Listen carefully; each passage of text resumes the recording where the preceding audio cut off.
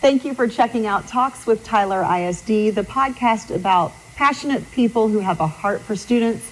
I'm your host, Jennifer Hines, and today we have with us Brandy Holland, Director of Head Start. Brandy, thank you so much for joining us.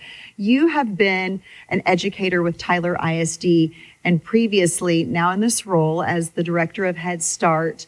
Tell us a little bit about how you began your career, because you have worked with the young kiddos. Yes, absolutely. So I began in Hawkins ISD. I was a kindergarten teacher for 4 years there. I then transitioned to third grade. I taught third grade 1 year. And then I taught fourth grade for 3 years, writing and reading. Also, I was transitioning to be an instructional technologist for the district at the time. Then I went to Pine Tree and I was an assistant principal for 1 year and then a principal for 3 years. And then I came to Tyler ISD and became the principal at TJ Austin Elementary School. I was there for 4 years, and now I'm the Director of Head Start for Tyler. So you have a great background, especially working with the younger kiddos. And that's what we're here to talk about today is Head Start and how this is something that parents really should consider. So tell us a little bit more about what kind of questions you get when it comes to Head Start and what parents need to know. Right. So usually parents want to know what qualifies their student to be in Head Start. So you have to be 4 years old by September the 1st, on or before, or you can be 3, but you have to have a Tyler ISD diagnosed disability.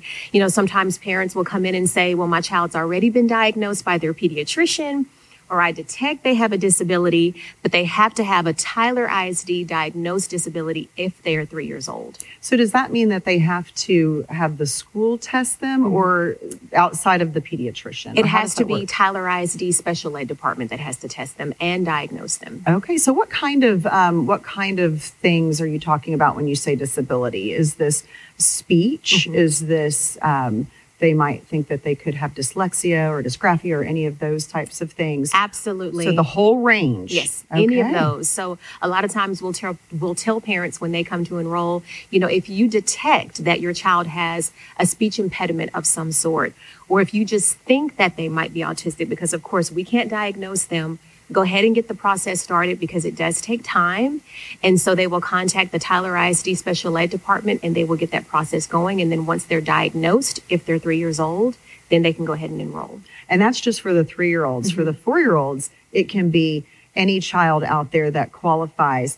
Tell us a little bit about the program. Head Start, the idea is that you're taking care of the whole child. You really do meet a lot of not only the academic foundation that they need at such a young age, but the other things that they need as well. Right. So we are a high quality program for low income families. And so that allows us to really, as you said, really take care of the whole child. So we are tapping into the social emotional. We use a curriculum called Conscious Discipline, where we train both the parents, the students, and the teachers at the same time. So our teachers once a month get training on conscious discipline. Our parents get the same training that the teachers are getting. And then we also have a behavior specialist for Head Start who goes into the classroom, and she works with both the students and the teachers on those same strategies and techniques. And what I love about it is support, I think, would be a key word here, because you're giving them a lot of support, not only the staff to be able to support the students, but the students are getting all of these extra things. I know y'all have one-to-one technology. There's also a very small student-to-teacher ratio so that they really get a lot of one-on-one and small group interaction. And then meals. Meals are free. School supplies are free. What are some of the other things that kind of go along with the program that people may not know as they're listening to this podcast? Yeah, so 2 things that you said that came to my mind. We purchased last year Chromebooks, touchscreen Chromebooks for every single Head Start student for classroom use. At the same time, we went ahead and purchased 2 research-based computer programs, My Reading Academy and My Math Academy, which the students began using in October. We even had some students use the programs over the Christmas break, Thanksgiving break and spring break. And also they'll be able to use it during the summer. I can tell you after we did circle testing, our wave 2, which was around January, the growth that the students made was phenomenal. So we're really excited about that. Also with Head Start, we do early screening of their teeth. of their eyes, their blood pressure, their hemoglobin, their lead levels, all those things. And that really allows us to early detect if there's any issues with those students, because sometimes they don't always go to the doctor as they should as scheduled, shall I say? Yeah. So we're able to help them we partner with different dental offices and different optometrists to make sure that our kids are getting the services that they need. That's wonderful. And so it really does kind of cover the entire gamut. You're talking about language, literacy, the social emotional development, the physical development, everything from math, science, social studies, all of it wrapped up into one, because you really do want to lay some of that foundation before they get to that pre-K, that kinder age, because some children may not have access to that in those younger years. And this is one of the great ways to do that. Let's talk a little bit about the qualifications of the teachers. You mentioned some of it, but I also understand, they're going to be CPR certified, Right. first aid certified, but then they have a lot of other qualifications that they have to meet before they even get to be in the classroom with these students. Well, pretty much what you said. So if you're a Head Start that's not a part of a school district, then as a Head Start teacher, you don't have to have a 4-year degree, but it's a requirement in Tyler ISD if you are a Head Start teacher. So that's great. Also, our Head Start teachers, our Head Start teacher assistants, as well as the Head Start leadership team, we all have to be CPR and first aid certified, because there are times where the staff are not available in the classrooms and we do have to step in and help. And so it helps if you have someone in there. I know it's comforting to a parent to know that there are people in the room with their child who are CPR and first aid certified. Especially when they're so young, that is always just a comfort to parents for sure. Tell us a little bit more about the CDA, or the Child Development Associate certification that they have to have. Yes, so that is a requirement of Head Start. It is not a requirement of Tyler ISD teacher assistants. So the CDA certification is actually a long process, the 2-year process that our teacher assistants have to go through. We're in the process of getting that reignited, so to speak, because the last couple of years with COVID, things kind of got a little crazy. And so we're about to start that back up. So the teacher assistants have to complete 120 hours online through training. Then they have to compose a portfolio, take a test, but we walk them through that whole process. That process is going to begin here in Tyler ISD for the teacher assistants who are not CDA certified in April and May. So we currently have 10 Head Start teacher assistants. 6 of them are not CDA certified, but we're going to begin that process for them in April and May. Oh, wonderful. We'll get them on track. And that's just wonderful to have them in the classroom. And not only that, but they get support in the classroom. When you think about all of the things that you need in a classroom, especially for those little ones to keep them engaged and active. They even get a little bit of money to make sure that their classrooms are top notch. I understand it's around $2,000. Right. So speaking of things that they need, I think it's reassuring to our parents to know that when they come in August for our orientation that we have for all Head Start parents, there are backpacks there for their child to choose from free of charge. Also, on the first day of school, parents aren't wondering what school supplies their child needs. They just show up on the first day and everything is there for their child. Additionally, for our teachers, they don't have to worry about where's the money going to come from for supplies in their classrooms. I mean, from crayons, markers, paper, copy machines, small refrigerators, because our students, if they're lactose intolerant, if they have any special dietary need, we have to take care of it. Sometimes we have students that are in pull-ups, and so we have to provide the pull-ups and the wipes for those students while they're at school, not while they're at home. So we take care of everything. I love that. So they can just come as they are, and they will be completely taken care of. And I love that not only are the children, our youngest students, taken care of in the classroom, but it extends beyond that into the families. There are a lot of services, and you kind of alluded to that earlier, that the families get to participate in, even leadership through this on the Policy Council. Tell us a little bit about the Policy Council. Right. So once a month, we have a Policy Council meeting, and that consists of Head Start parents. We have one representative from each campus, but we also have an alternative representative. And so the parents completely lead that meeting. So we have one lady in particular, she oversees the meeting. She and I converse before the meeting's going to happen to make sure she has all her notes to construct the meeting. We also have a secretary who is a parent. She takes notes during the meeting.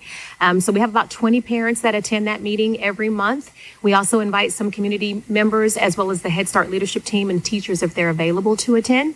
And so whatever's going on, especially as it pertains to money, we make sure that we share that information with the policy council, and it has to be voted upon or approved or disapproved.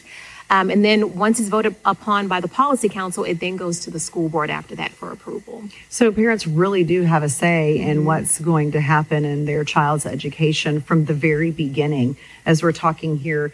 Now, I know there's also like family engagement, volunteer opportunities. What are some of those other things that parents can do to be involved? Yeah, so we have some awesome social service workers, and once a month they do activities with families. So they have parent meetings once a month. And then we also have parent sessions. So recently we had one on home ownership. This coming month, we're having one with Title I, and they'll share all the great resources and services that they can provide to our families. We're also having a math festival that's coming up at the end of the month. And we also had a literacy festival at Bolter in the fall. And most recently, we also had a Lego night for our father figures with their children at Pete, and that also went very well.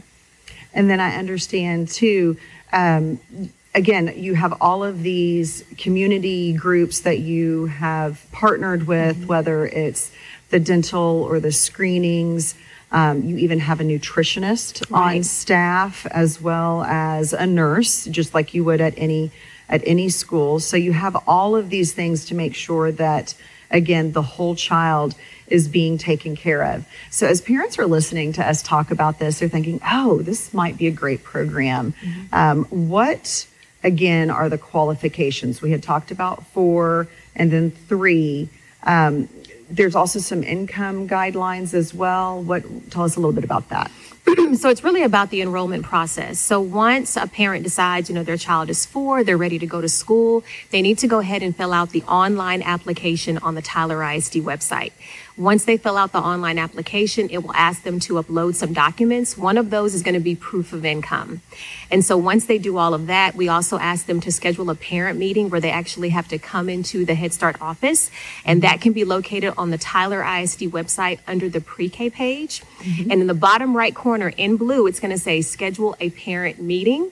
And then once you go there, it'll also list all the required documents to bring with you. This is very important. So even if you upload the documents while you're filling out the online application, we do ask, and it does say this on the website, we do ask that you bring all of those documents with you, because sometimes when you're uploading documents, they don't always show up very clear. Right. So to be efficient, we want to make sure that parents bring those documents with them to the parent meeting, and then we take care of the enrollment process. When they come and we verify their income, if they qualify for Head Start based on their income, then they're in the program, so to speak.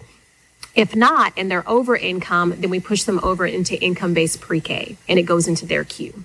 Okay, wonderful. So there's no reason to not go through the process, because there is other options at the end of the tunnel. Speaking of, enrollment is currently open. Right. If they want to enroll, all they have to do is go to the Tyler ISD website, tylerisd.org. And then they can click on Enroll Now, and then that gets them to all of the information that you were just talking about. So when you're talking about some of these documents, it's your basic things. It's the birth certificate, the social security card, the parent ID. Proof of address is important, immunization records, as well as that proof of income that you talked about, and then custody and guardianship paperwork, if that applies to that student. And then you set up that meeting, and that meeting takes about 45 minutes. What should parents expect during that meeting? What kind of information will they find out, or what kind of questions will they be asked? So we'll go back over the online application to make sure that everything was completed efficiently. We also look through all the required documents to make sure that they brought everything that they were supposed to bring. If it was uploaded while they were completing the online application, we make sure that all the documents are clear.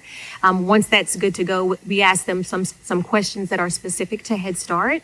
And then after that, we let them go, because in May is when they'll receive a letter in the mail that will let them know if they qualified for Head Start or if they qualified for income-based pre-K. Wonderful.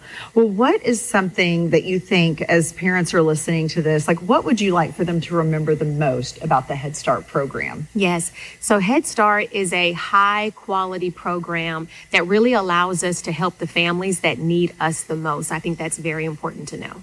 Well, thank you so much, Brandy Holland, Director of Head Start for Tyler ISD, joining us today on the podcast. And thank you for joining us to listen in.